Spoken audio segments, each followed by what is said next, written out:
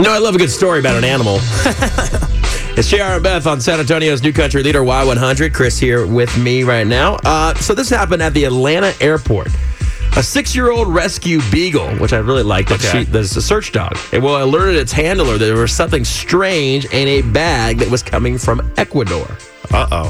When they looked inside the bag, they found the roasted head of a pig. What?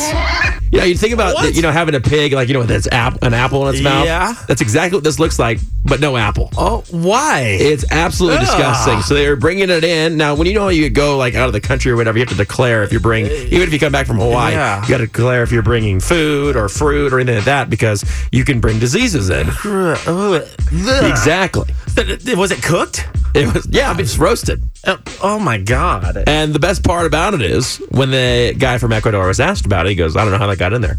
What? I do not know. I love that. That's not, no. I don't know how that got in there. Yeah, you didn't smell that the whole flight? Really? Yeah, No way. It was checked baggage, and this is not the first time this has happened. They've actually seized an entire roasted pig. What? But the little beagle named Hardy found the pig. Way to go, Hardy. Hopefully let them eat the pig. All right.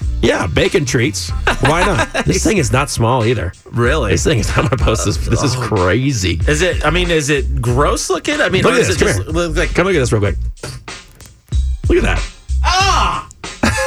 Isn't that nuts? That is gross. I'd be terrified. Well, we got to throw the suitcase away. Oh my God. You got to do all that stuff. If I open that up, I'd be so freaked out. I wouldn't even get to the part where you realize it's a pig yet. I'd just be like, oh my God, there's teeth. Yeah. Well, you never want to show up empty-handed when you're visiting friends. But I don't know about that. No, that's too bad. Yeah. So anyway, this gentleman from Ecuador will not be able to have his pig here because it could spread diseases. Of course. Way to go, Hardy. The 6-year-old beagle rescue. Way to hero go. keeping diseases at bay. Yeah. Hopefully they fed it to him because he deserved it. Oh, that's Way to gross. go.